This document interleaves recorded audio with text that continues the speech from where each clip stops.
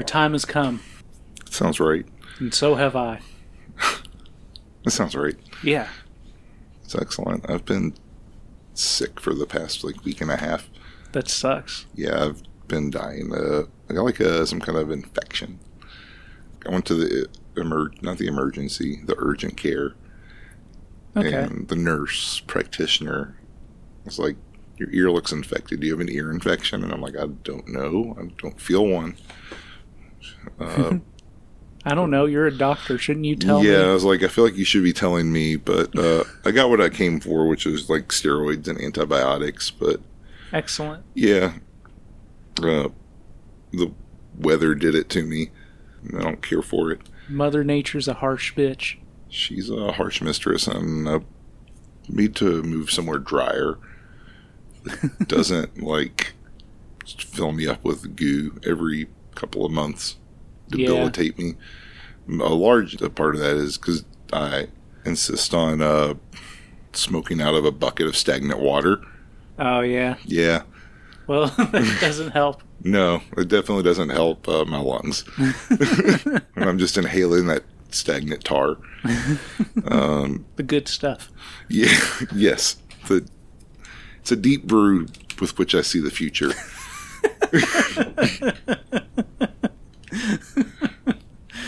But I do pay a price.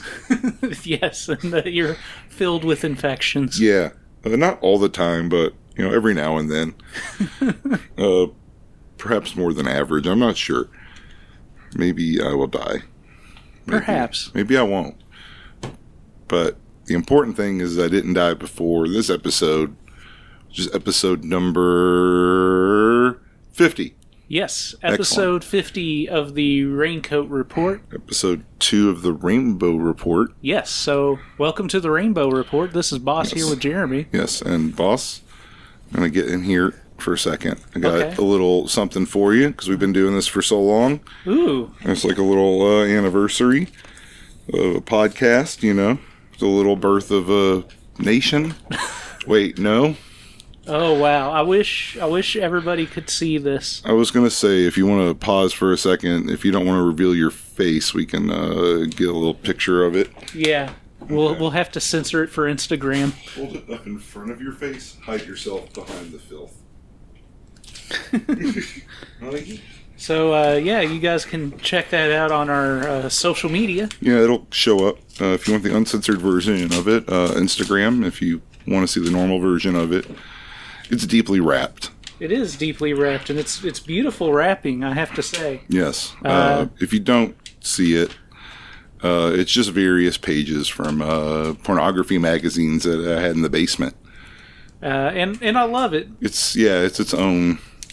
Pornography is its own reward, is what they say. I'm like a grandma right now because I'm trying to unwrap it. You want to reuse that paper for later, for whatever... Yeah, you say that for a special occasion? When I get my mom a Christmas present, I'll wrap it up with this. I think that's great. Oh, shit. I was going to save it for, episode 52, but it came in, and I can't delay gratification very long. It's understandable. You try to sit there and edge for a while, and you just... Yeah, I had it for a week, and I was like, I don't want it to be destroyed in my home. So, ladies and gentlemen, this is Pure Filth. Jamie Gillis and Peter Sotos. Uh-huh.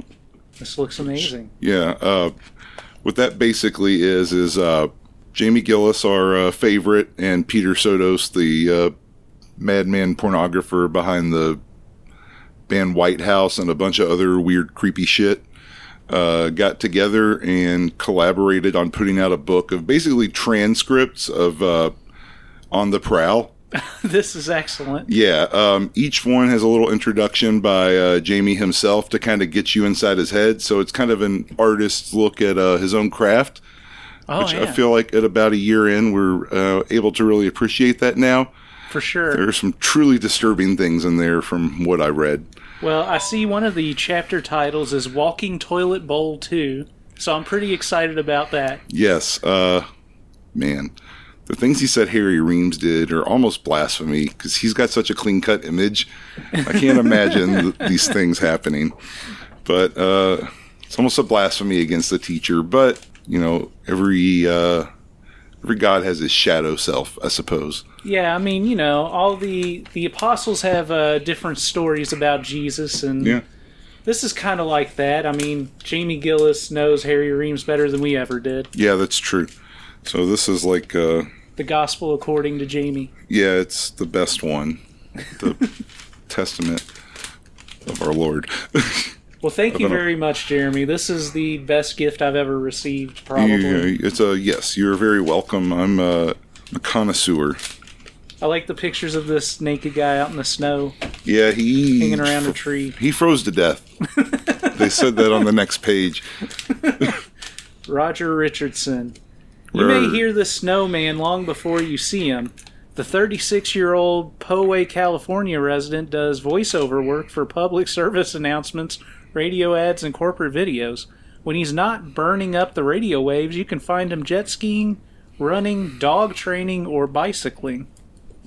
What's he training the dogs to do? Just be good? I guess. I don't know. He's training them to be evil, like in Play Dead. Oh, yeah. He's going to train a dog to poison a police detective. 50 episodes of the Raincoat Report. We're still doing it somehow. Yeah, it's still going on. Another of us died during the pandemic. Yeah. I almost died in the past week, but that seems to be unrelated. I would just, it would just be another statistic. Yeah. Yeah, I wouldn't be on those totals. They don't even show those on TV anymore, I don't think. They do. I saw them on the news this week, but like... I saw CNN's doing like gun deaths now. Oh, yeah. I feel like that's going to get real depressing for people real quick. Well, it seems like it's been ramping up recently. Yeah, it's very exciting. The world's opening back up. Yeah. America's open again. Come fucking shoot up the mall. Jeez. Okay. I would rather talk about Pure Filth. The things in there are less depressing. I'm excited about this. Yeah, it's going to be... I'm excited for you to get your report on it. Yeah, we'll have to cover some On the Prowl sometime soon. Yeah. I'm not sure there's a whole lot of narrative to cover, but I feel like there's probably a lot of things happening to cover. Yes, and we can do live readings. Oh, yeah. You can be Jamie. I'll be whoever. I think it's Eve on the cover. Yeah, I'll be Eve. There's other people in there. But, yeah. It's a fascinating document of a terrifying place and time. So, speaking of terrifying places and time... Yeah. This week we have a very interesting story to talk about in a film that is also certainly noteworthy. I feel like the story behind it might be more interesting than the film itself in some ways, at least. Yeah. But this week we're talking about Centurions of Rome from 1981, directed by John Christopher. Yes. It is noteworthy that in the title, Centurions is misspelled. That is very noteworthy. That was a snafu on the part of Hand in Hand Pictures, who released it. Oh, yeah. Well, can't get them all right. Yeah, I know. But there's a lot to talk about with this film beyond what happens on the screen itself.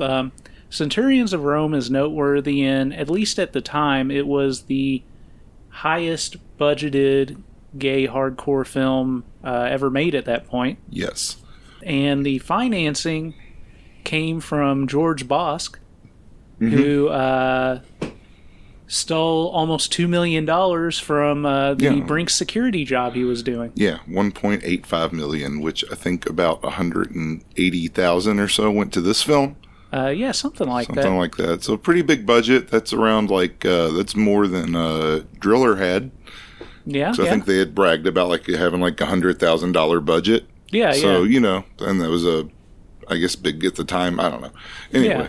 Well, Boys in the Sand was $5,000, so it's certainly an escalation from last week. Oh, yeah. It's our first gay blockbuster. Yeah. It's the Jaws of homo-masculine Rome fantasies. It's the Star Wars of homo-masculine Rome fantasies. Yes. Yes. Excellent. In more ways than one. Yeah. What a fun film. Yes, so let's talk a little bit about the film's financier. Yeah. George Bosque was a Latin American gentleman born in Miami. Yes. He grew up and was known as being quite conservative growing up. He was big into law and order, and he had a dream of becoming a police officer or a soldier in the military. Yeah.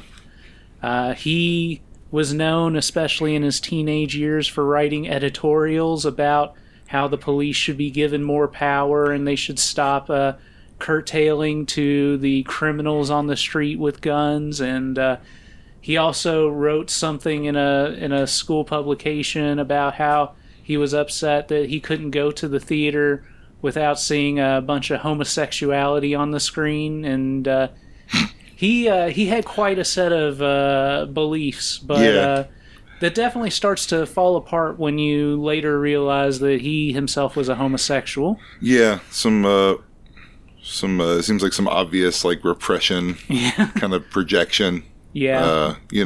But he Uh, was definitely serious about his desire to become a police officer. Sure. Yeah, you can. Those two things can coexist. I listened to, it was actually at the time of this recording, the most recent episode of the Rialto Report was about Centurions of Rome. Okay. And we won't retread all of it, but it's a fascinating listen because the story behind this is pretty wild. Yeah. But to give the kind of Cliff Notes version of it, George, after graduating high school, went to the police academy on good recommendations from his high school teachers, but he ultimately did not get a job on the police force. So from there, he went on to attend a military academy, and he also did not get a position in the military. So he did some odd jobs doing things like working dispatch for the police. He, in San Francisco, once he moved to San Francisco, he did some work for like some private police stuff. Yeah, like some Pinkerton type deal. Like, right. Kinda, like private security sort of, yeah. It was something where the police department had to okay people to be part of it, but they weren't actually part of the police force. But right. He did have a gun and a badge and stuff, so he felt pretty good about that. But it seems, those types, if they can't be police, tend to gravitate towards like any other job where they can be given like some authority. Right. Yeah. But at the time, he also ended up taking a job working for Brink Security. Around this time, his long-term boyfriend had broken up with him, and he was taking that really hard, so one day he was out on a run, moving some money, and his partner went to go check on something, and he just took off with the money. Yeah. So he went to, it was a hotel or a motel. Yeah, he went to a hotel and grabbed a maid and like at gunpoint and kind of forced her like into the... So she was coming into work at the place that he was at, and she saw him unloading the truck, and so he took her at gunpoint and threw a few bags of the money into her car and went to take off with her, but she managed to get away. Yeah, she jumped out or something like that. Right, and so he took off, and they ultimately found her car a few miles away, and there was a note left in the car with him apologizing for scaring her. Yeah. But he had taken off with the money. Sure, yeah. And he basically disappeared from there. Yeah, and he evaded capture for about 15 months. Yeah. He was gone for, a little over a year. I think it was 15 months, that's right. And along that time, he basically bounced around the country. He was in New York, Chicago, Miami, a few different places along the way. At one point, he sent money back to... He had worked at the San Francisco SPCA in animal control, and at one point he sent like $20,000 to the animal control. Yeah, saying to put the money towards the animals or whatever. And at one point he sent money back to his partner in the private police that he had worked with to right wrongs there or whatever. Yeah.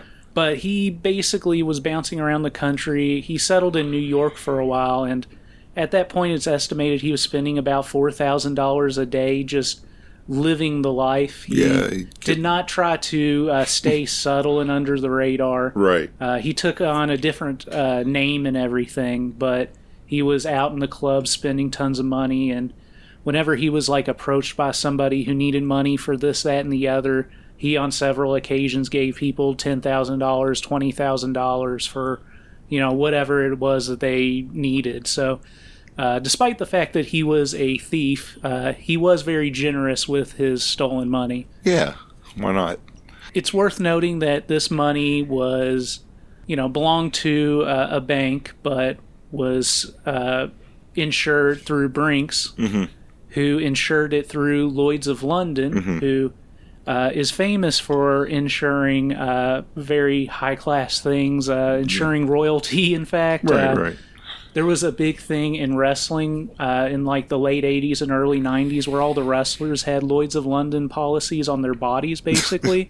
So what would happen is if they would get injured and they weren't able to wrestle, they would draw on these huge insurance sums. Yeah. And some of them exploited that. They would get a little bit hurt and then act like they couldn't wrestle anymore and then like make more money than they would have wrestling. That's awesome. Off of these things. I love crime.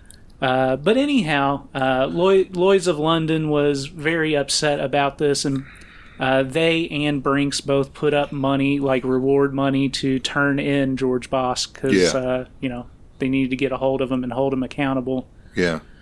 So while George was bouncing around the country... Doesn't seem right to hold a man accountable for such a crime. As he was bouncing around the country in New York when he was...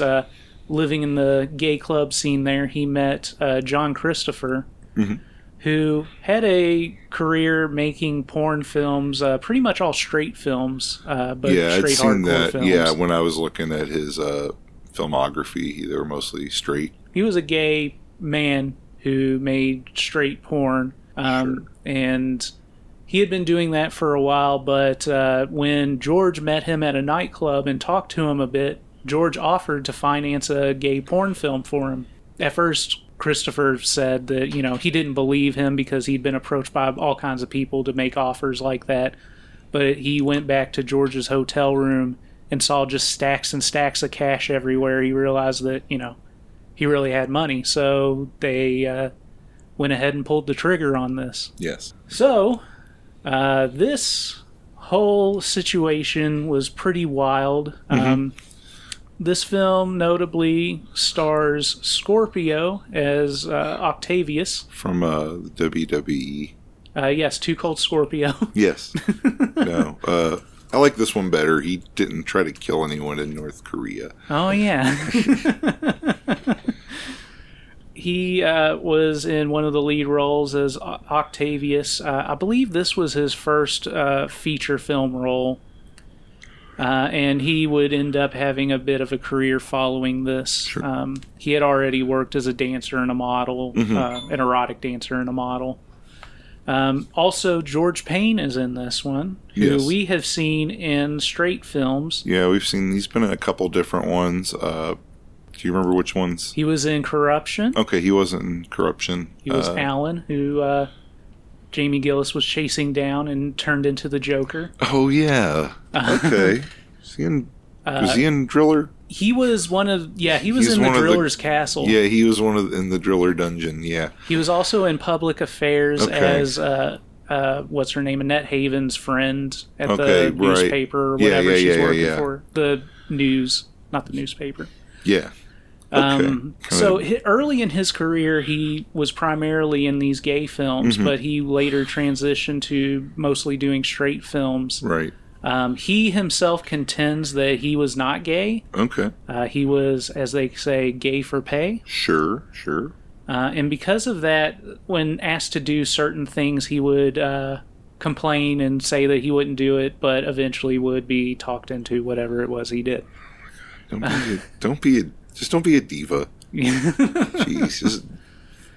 So we also have Eric Ryan as the commander in this, and Fred Gormley as the emperor, and several other gentlemen in here.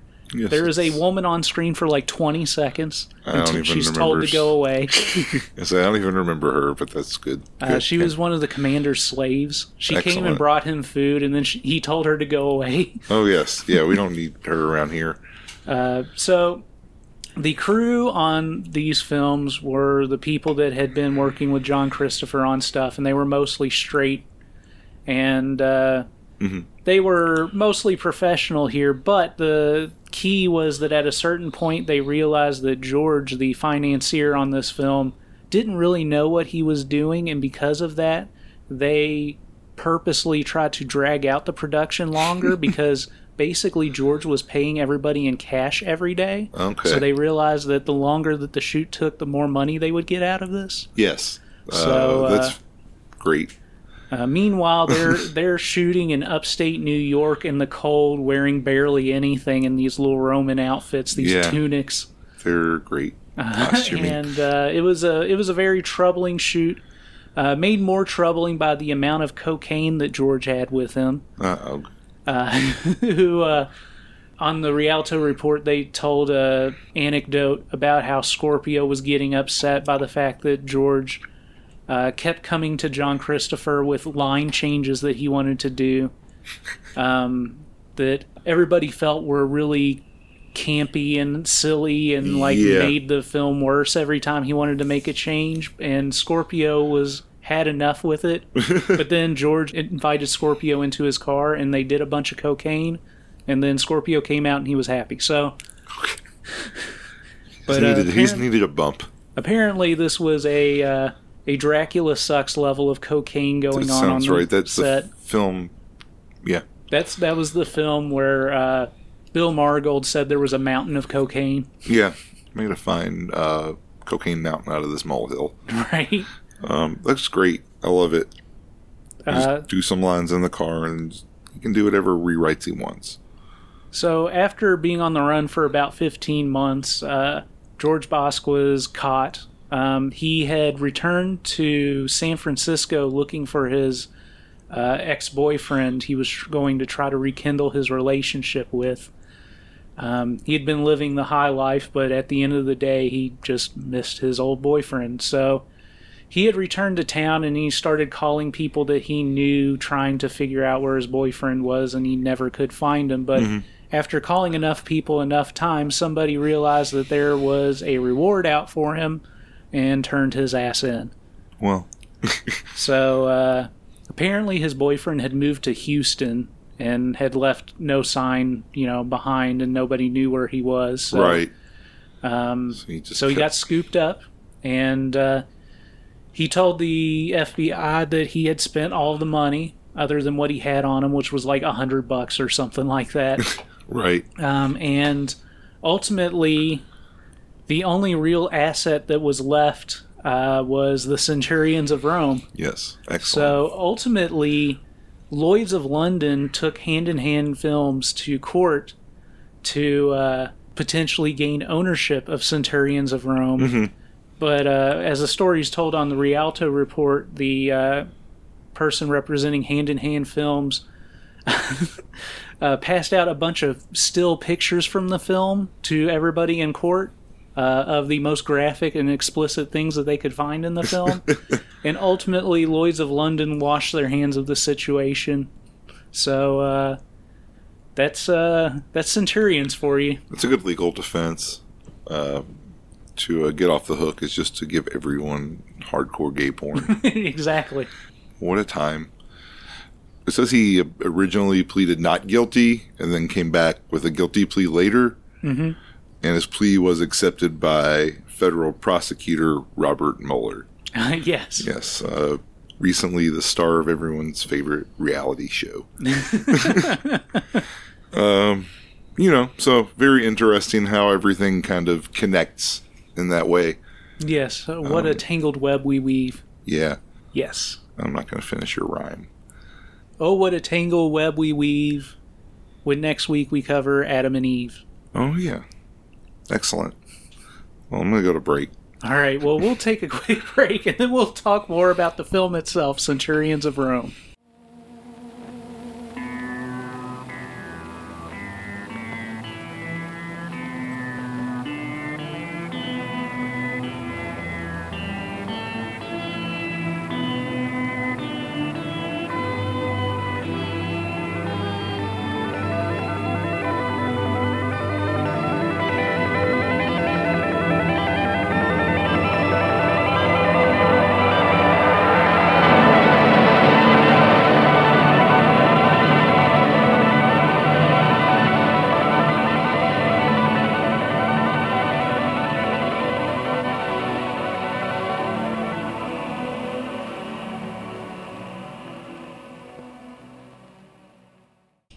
That's the Beatles.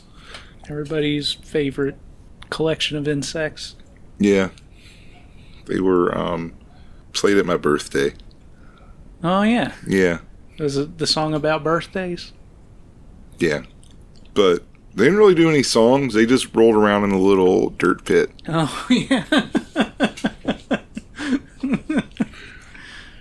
Well, speaking of rolling around in a dirt pit, let's talk a little bit about Centurions of Rome. Okay. Let's talk a little bit. Centurions of Rome has quite a few influences of, at the time, modern popular films. Yes. One in particular that I can't remember if it was, I believe it was George had wanted to emulate, was Star Wars, which became very clear in the very opening of the film. Yeah. It's not the sort of thing I expected. No. We get a Uranus Films Presents title card, and then we get a bunch of text flying through the stars, yellow text. Yes. It's not exactly in the style of Star Wars, but it's clearly imitating that. It's in the spirit of Star Wars, yes. That's for sure. A long, long time ago, much like Star Wars. Yes. A long, long time ago, somewhere outside of Rome, in a village not so far away, it's at this point that we see a wooded area, and our first main character, Demetrius, that's George Payne's character. Oh, also, the cinematography is by our boy Larry Ravine. Yes, who used his signature use of shadows here to really create very textured frames here, although the DVD release that we have, I think, does not play well with those shadows. No, it needs... I was really, like... At this point, I actually did attempt to, like, calibrate my TV, and now everything's green. Excellent. But, no, it's fine. I reset it because I got scared. But I got it to where I could watch it, and, like... So during the film, like... And I'll probably just kind of more put that in my review, but the film looks good itself, but the transfer is... troublesome. Yeah, well, it's definitely not one that's gotten a big fancy restoration. For fairly obvious reasons, I suppose. But yeah, it's one of those things where, generally speaking, I was able to make out what was happening. There was definitely a few shots of butt sex that I could not see the butt sex. Yeah, that's true.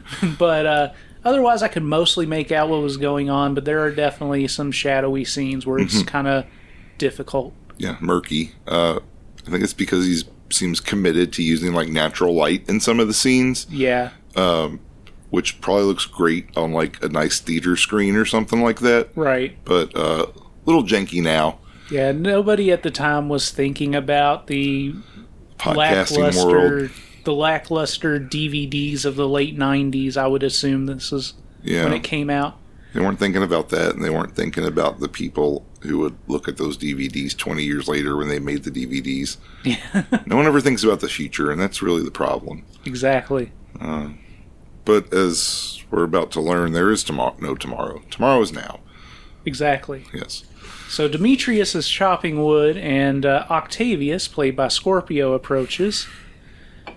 These guys are buddies. Octavius approaches Demetrius, telling him that he works harder than a slave, and Demetrius says there's dignity in hard work, but Octavius says not in being a slave. Demetrius talks about how there shouldn't be slaves, and they go back and forth a bit, but Octavius explains that they can't pay their taxes. Demetrius is surprised by this. At this point, though, they chat a bit and decide that they should sleep before they do any more work. Yeah. So nap in the field. Yeah, so they end up laying down in the field next to each other, and Octavius asks Demetrius about being in war. Demetrius starts to recount the horror in descriptive language, and after a minute or so of that, he says, well, let's not talk about that now. So the two guys start to fall asleep, and I believe it's Octavius, Scorpio's character. Yes. Who has a little fantasy here as he falls asleep. And basically, the two guys are standing across from each other, naked in the dark. And at first, they're in their loincloths, but they undress and caress and twirl a bit, and then they 69 for a while.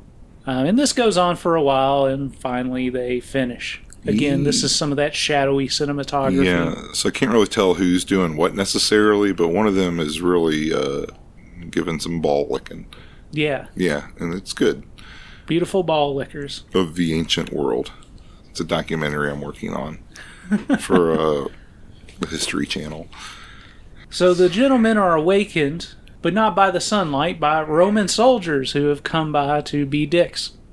Yeah, exclusively. They ask about who lives there, and Octavius says that his uncle lives in the house there. But they accuse him of lying and say that it's because they can't pay their taxes. So they decide to take Octavius with them, and they throw Demetrius a pouch saying to fill it with silver before tomorrow, and that they'll be back to collect. Yes, and that they're going to fill their pouch with something besides rigid silver. Yeah. They're talking about the butthole. Yes, indeed they are. Yes. So from there we cut to Octavius bound in a little hut. This is where we get introduced to the commander, played by Eric Ryan. He's very excited by Octavius, talking about how Octavius has an angel's face and he must have it. Yeah, he's very insistent upon getting that face. Yes, he is. So he starts to touch on Octavius, but Octavius pulls away, so the commander calls for his guards. He starts to make threats, saying that they can stretch him out over a mound of sand that's full of ants that'll strip his bones in 2 hours. Yeah, it's pretty cool. But the commander says that he will be merciful instead and tells his guards to take Octavius's mouth. So they do. So one of the soldiers starts to fuck Octavius's mouth as the commander watches on and starts stroking. The other guard, the one that's not fucking Octavius's mouth, starts to blow the commander. They do this for a while, and eventually the guard that's fucking Octavius's mouth pulls out and finishes on Octavius's face and chest. The commander starts chanting angel face over and over again, and then strokes and finishes above Octavius's face. Mm-hmm. Octavius is in, like, chains at this point. I don't know, was he always in chains? I'm not sure. But there's just a good close-up of him in chains. Yes. It's very nice. It's good chain work there. The commander says, tomorrow maybe that angel's face will change that devil's mind. I don't really know what that means. It means tomorrow the angel's face will change the devil's mind. Oh, yeah. I don't know. Okay. I don't know. Who's the devil? Is he the devil? Yeah, I'm not sure. Maybe he's an angel's face with a devil's mind. Oh, fancy. Yeah. We cut to the commander asleep in the hut. We're later on that night, and we see Demetrius approaching the hut. He grabs Octavius, who says, "Where did you come from?" And Demetrius shushes him because he's just going to wake everybody up all chatting in the same hut as the commander. Yeah, he's not smart. He's just pretty. He gives him the plan that Octavius is going to escape, and then Demetrius is going to kill the commander, basically. So Octavius leaves the hut and starts to run away. Demetrius grabs a big rock and acts like he's going to smash the commander's head with it, but he ultimately can't bring himself to do it, and he leaves. Just as he's leaving, the commander wakes up and notices Octavius is gone, so he emerges from the hut and calls out to the guards and starts to chase after them. So we see Octavius running, and then we cut to Demetrius running. Of course, Octavius has a head start, so he's further away. Eventually, the guards catch up with Demetrius, and we see him chained up with the commander and his guards, and Octavius has gotten away. The commander is then circling around Demetrius, talking about how strong and how hard he is. Hell yeah. He's saying that slaves should be hard. more pliable, but he could be trained to be more sensitive. He also says some stuff about he could be a breeder. Yes. It's a very perverse speech. Yeah, he says that they need to make sure not to leave a mark so that he could be sold. That way he could help pay for the taxes that have gone unpaid. And yeah, he talks about how he might even be used to breed. So we go from there to the slave auction. Which is a basement. Yes. In the slave auction, we see a few various slaves get sold, and there's some bidding wars. Mm-hmm. We see 2 get sold before Demetrius is brought up. A guy bids 300 drachma and is told that he wins, but another voice, just as he's told he wins, chants up and says that he bids 1,000. The guy who won at 300 drachma is upset and says that he knows the law, but the bidder who said 1,000 says, "I am the law," and it turns out it's the emperor. Ah, shit. I like the guy who doesn't have like a line. He's just kind of hanging out in like his like blue cloak and like blue harness. He's tight. I don't know him, but I want to meet him. One of these days. I hope so. The emperor has Demetrius taken away, and then we cut to him chained up in his new slave quarters. In the room, there's a guy fucking a slave in the ass, and then we see another guy, a guy in a helmet, blowing a chained up slave. From there, we cut back to Octavius, who's back home talking to his uncle. His uncle talks about how they own nothing now, and says that Demetrius's friendship is the only thing that they have, but Octavius says he hopes that Demetrius is still alive.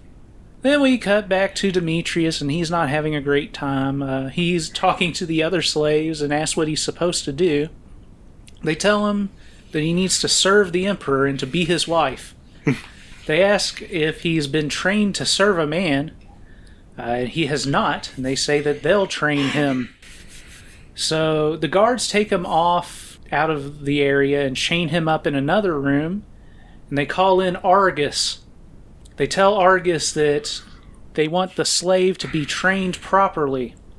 So Argus begins the training. Mm-hmm. He tells Demetrius, "Never cross your arms or legs in front of the emperor or a superior." He explains that he cannot touch the emperor without permission. He can only touch him when he takes him in his mouth. Yes. The overdubbing on Argus sounds like echoey compared to everyone else. Yes. Like he sounds like he has like a booming voice. They like recorded it through like a cardboard tube. Yeah, I assume that he's overdubbed by somebody else or something. Yeah, I love it. I love that he's just this bizarre booming man among the rest of them. It's not as bad as I think in Adam and Eve's, like the overdubbing. Yeah. He just really stands out because of that. They get points from me.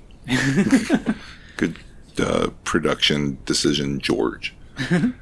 Argus starts blowing Demetrius, working his balls a bit with his hand. This goes on for a while, and then Argus finishes him off with his hand. But Argus tells him there's a more difficult position, and so he unchains Demetrius and then pushes him onto the floor, chaining him down there. Argus tells him if he fails to submit to the emperor, they'll both die. He chains him up on the floor, and then Argus starts to fuck him anally. Yes, it's cool. I like the sinister kind of droning music that's going on in the background, and I also kind of like, from the best I could tell, the way it was lit in kind of like that sort of like Bava fashion, where they have like two different tones kind of clashing a bit. So I think this film has some pretty good like artistic directions to it. I really would love to see it done by like someone who like cares. Right? Yeah. After a while, Argus pulls out and comes on his ass. But Argus says, you must never move until the Emperor has completely finished. So then Argus pushes back in and keeps fucking. This goes on a bit longer, and then we get exterior shots of some buildings. And then we see Octavius walk into a building, and there he meets with the commander that he was previously imprisoned by. Yes. He tells the commander that the commander has kidnapped his friend, but the commander says that they simply collected the tax. Octavius tells the commander that he's come to pay the tax, so he holds out a pouch of silver, and the guards throw Octavius onto a bed. Yeah, that's why I don't pay my taxes. You try, and they'll just throw you in jail anyway. The commander says that the silver almost pays their tax, but not quite, so his friend will have to remain slave to the emperor. Octavius continues to plead with the commander, and the commander says that the gods couldn't take from the emperor what belongs to the emperor. Octavius calls the commander an animal, and the commander says yes, and Octavius too is an animal, and he'll show him what it's like to be an animal. I love it. So the commander gets on top of Octavius and undresses him. He says that Octavius tomorrow will have to be taken to the Senate of Rome for what little training he'll need, but for now he'll train him himself. So then the commander starts blowing Octavius, and it's at this point that I recognize the music playing. Yeah, I texted you about this, and you were insistent it was Tubular Bells. Well, it was going to be, because I said it was very, very familiar. Right, and when you said familiar, I thought about all the films that we've watched, and the most familiar song that we've heard repeatedly in our doings was Tubular Bells. Yeah. But here it is, it is the Imperial March from Star Wars. Yes. And in fact, Star Wars is liberally robbed throughout this film in various score pieces, but this is like the one that stood out as obviously. Yeah. So the commander finishes off Octavius and starts kissing and licking all over his body. And then we see the commander start to fuck Octavius from behind, and after a while he pulls out and comes on Octavius's ass. The commander tells Octavius, "I'll do as I must for the Senate, but I'll also do what I can to keep you as my own." At this point, we cut to the Senate. Yes. And this is what gets done in legislature, ladies and gentlemen. We see three guys, a guy in a helmet being rimmed and stroking, while there's another guy blowing the guy who is doing the rimming. Mm-hmm. This is a room with a bunch of columns and some drapes, and there's also some grapes in the foreground of this shot. Yes. We see Octavius chained up, just kind of looking around the room as a bunch of depravity happens around him. In the Senate. Yes, in the Senate. Okay. They said they were going to the Senate, but they ended up here. I thought maybe something had happened along the way. I'm just assuming this is the Senate. Okay. I mean, yeah, that seems fair. This makes sense to me as far as how government works. Yeah. There's a lot going on here, too much to really keep track of, but we see a few couples engaging in oral and anal sex, along with the trio I mentioned before going at it. This goes on for a while, and eventually we see some cum shots, and then we get to some nighttime establishing shots. We see Octavius in a bed, and the commander approaches Octavius, saying it had to be done. He must be presented to the Senate as a slave, but Octavius tells him he's not a slave. Commander says, well, not by birth, and Octavius says, not by anything. The commander tells Octavius that he wants him, and he's wanted him ever since that night. He takes a moment, and then he tells Octavius to get out of there. And then he stops him. He says, not yet. You can leave me if you want to, but not just yet. The commander asks if he can stay for one more night. If he does, he'll do what he can for his friend. The commander says, it's okay, I won't touch you. I just want you to be near. And Octavius says that he can touch him. The commander says that he loves him. Oh, it's Mustache and Commander, like that movie. Mustache and Commander? Yeah, you seen that one? It's got Russell Crowe. Yes. Yeah. That's what I'd forgotten his name was Octavius, so that's what I wrote, was, So, we see Demetrius being woken up by the other slaves. The slaves tell him that it's time for him to be presented to the emperor. They say that he'll be scrubbed and washed, so some slaves come to wash him, and as they start to touch him, they note that he's like a gladiator, hard and strong. At this point, one of those slaves starts to blow Demetrius, and the other slave blows the blower. Yeah, it's a creature of ancient myth. So Demetrius is finished off, and the other two slaves stroke and finish, and when they do, Demetrius kind of looks at them disgusted. We then see the emperor pacing and talking to himself about how powerful he is, and he talks about how the gods have been generous, he owes them a favor, and then he decides that his favor will be that he sacrifices a portrait of himself. The guards then bring in Demetrius, and the emperor's excited. He tells the guards to leave, and They protest that this slave hasn't been tested yet and he could hurt him. But the Emperor says that he's under the protection of the gods, so he's not concerned.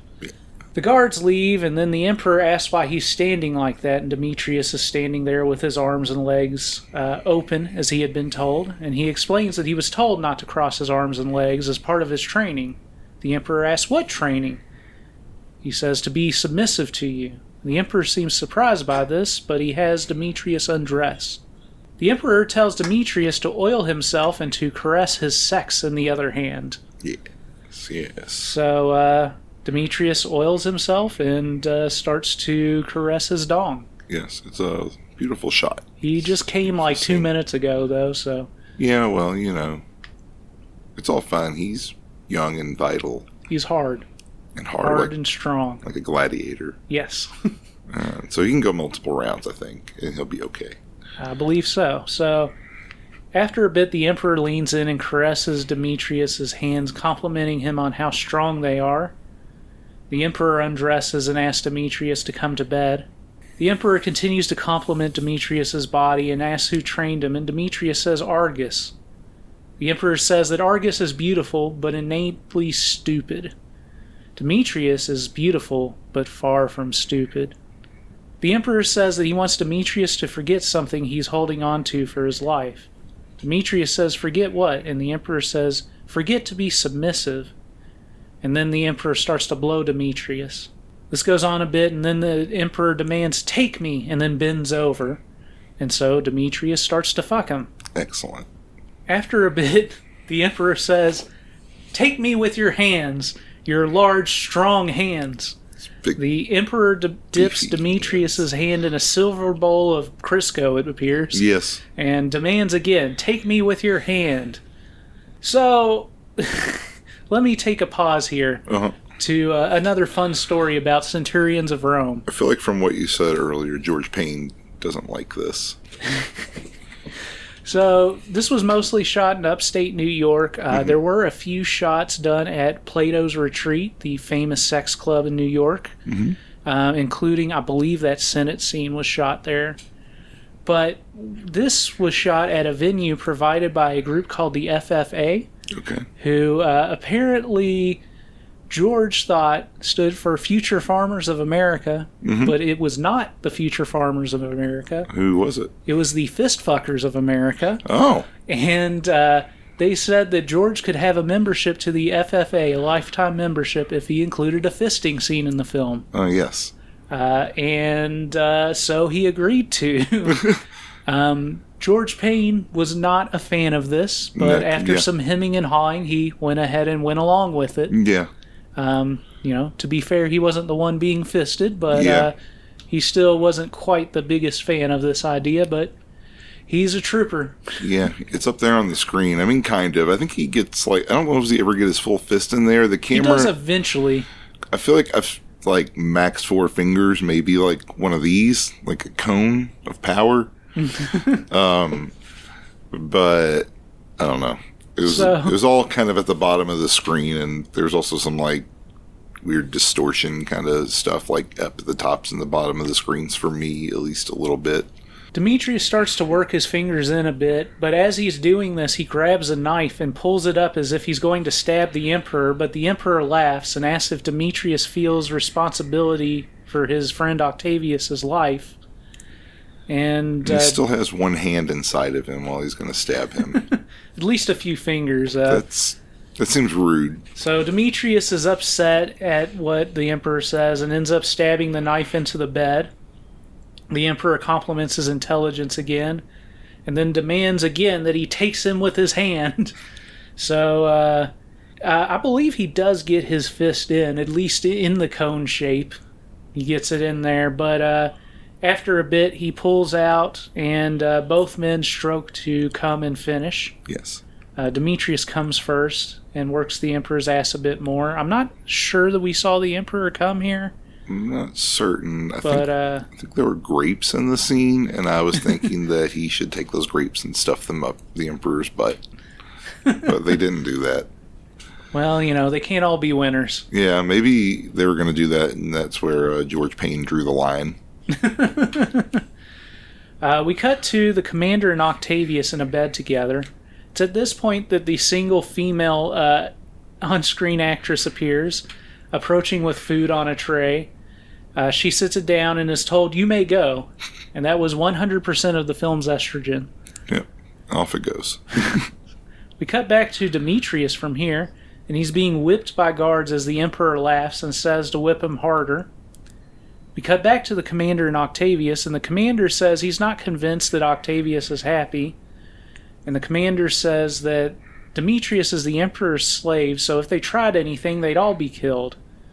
The commander asks if Octavius would risk his own life to save his friend, and Octavius says yes. The commander asks Octavius if Octavius would risk the commander's life to save his friend, and Octavius doesn't answer.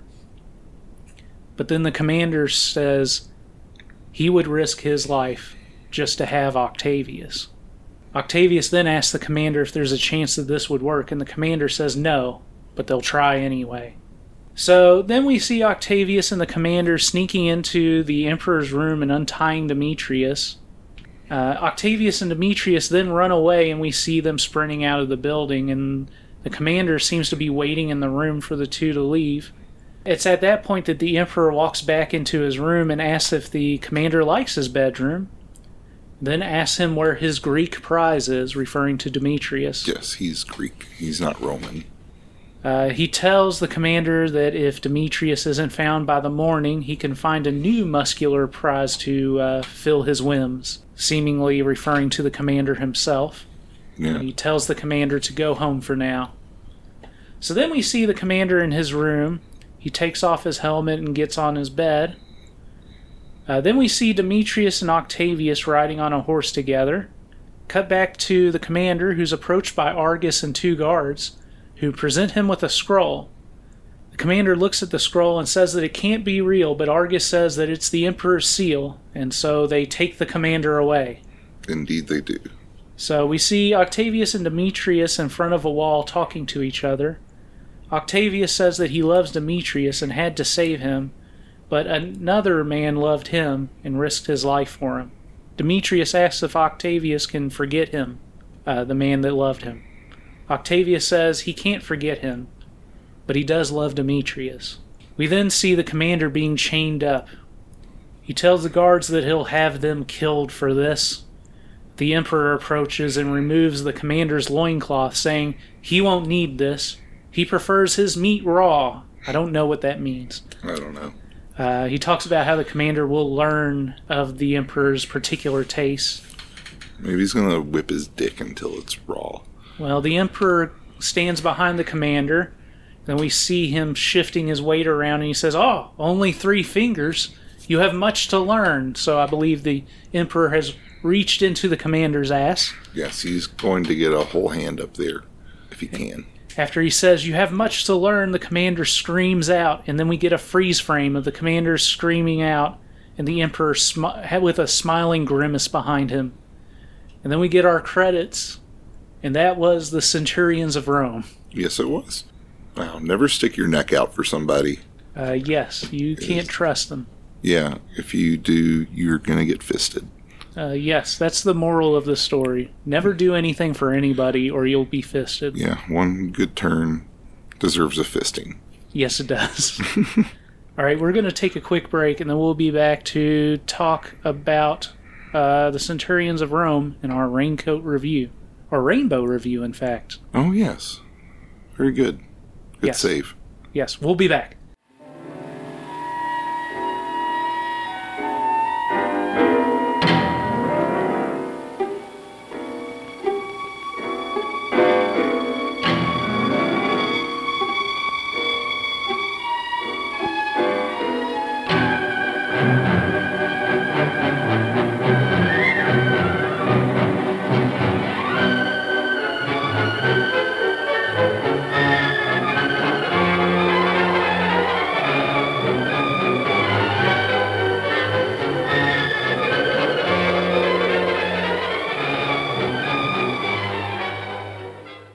Pure filth. Pure filth. Spaceballs. Yes, pure filth. grated Parmesan cheese. These are just a few things on the table before me. Okay, so... There's a little poem that we wrote together. Yes. It's called Pure Filth. Yes, it's beautiful. Sure is filthy. It is, and you know what else was filthy was the Centurions of Rome. So, Jeremy, why don't you take lead in our Rainbow Review and talk a little bit about Centurions of Rome? I think I will. This was a film that I didn't really know much of going in. Certainly the backstory adds some interesting texture to the overall film. Yeah. But I think the film in and of itself kind of stands on its own. It's I don't really want to call it a historical picture. It's more like a sword and sandal picture, but the swords are dicks. You know? Yeah. It's got some of like, just like a very fantastical idea of like Rome and like just a very general, vague concept of those, you know, like ideas. Right. It honestly feels more like a He-Man, Conan the Barbarian thing. Right. Or just a bunch of sexually sweaty men just rolling around with each other. It's everything that was beneath the surface in He-Man is fully erupted forth. Fully engorged. Yes. Hard, strong, like a gladiator. Yes. And as I was kind of saying earlier, that the film doesn't look great necessarily because of the carelessness of the DVD company. Right. But you can tell like that some money went into it, like making the film look good. Like Larry Ravine, I think does a really good job as far as like the general photography and the cinematography of the film. Like there's a lot of good framing. Right. His usual, you know, kind of use of shadows, things like that are rendered just almost unviewable at times.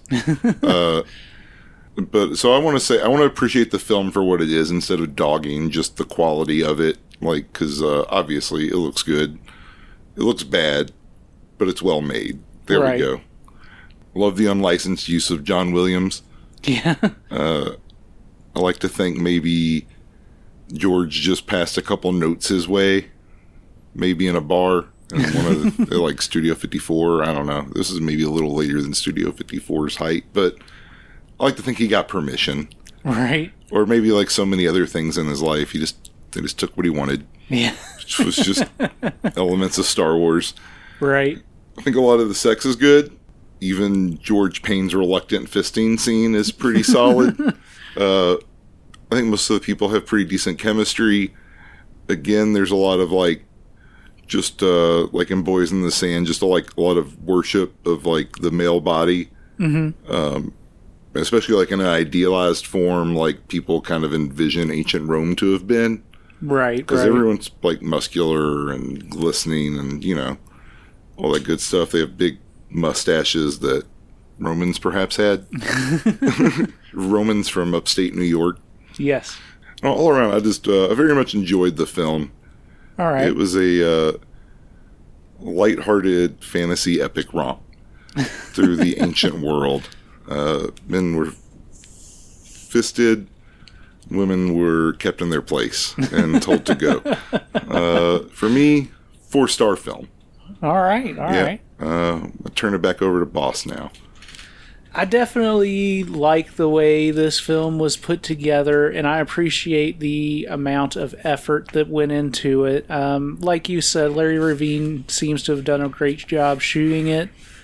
It's worth noting that when doing the edit of the film, I believe they said on the Rialto report Carter Stevens had to edit it together. Mm-hmm. He said it was a nightmare to edit together because of the amount of cocaine that everybody was doing. All of the performances were pretty rough, and there was just tons and tons of footage shot, and he was trying to put everything together and make it convincing, but it was a bit difficult.